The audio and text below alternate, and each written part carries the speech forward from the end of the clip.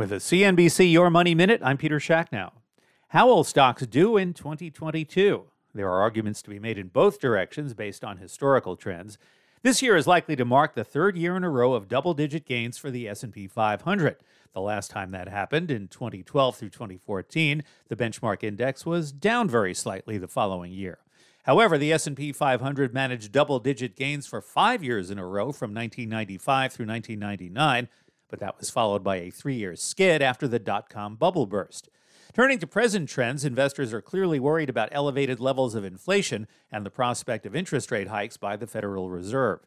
There's also concern that the rally that followed the March 2020 lows has gone on too long and pushed stock prices too high. However, those worries have been present the past few months, and even with some hiccups, it hasn't prevented the averages from setting fresh all-time highs. Thanks for listening to your daily Money Minute, and you can find a lot more at cnbc.com. I'm Peter Schacknow. This podcast is supported by FedEx. Dear small and medium businesses, no one wants happy customers more than you do. So you need a business partner just like you. Like FedEx, who understands your passion for serving your customers because they have the same commitment towards you.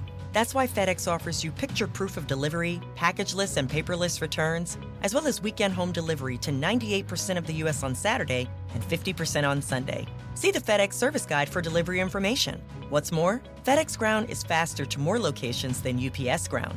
Trust FedEx for timely deliveries. See what FedEx can do for your business.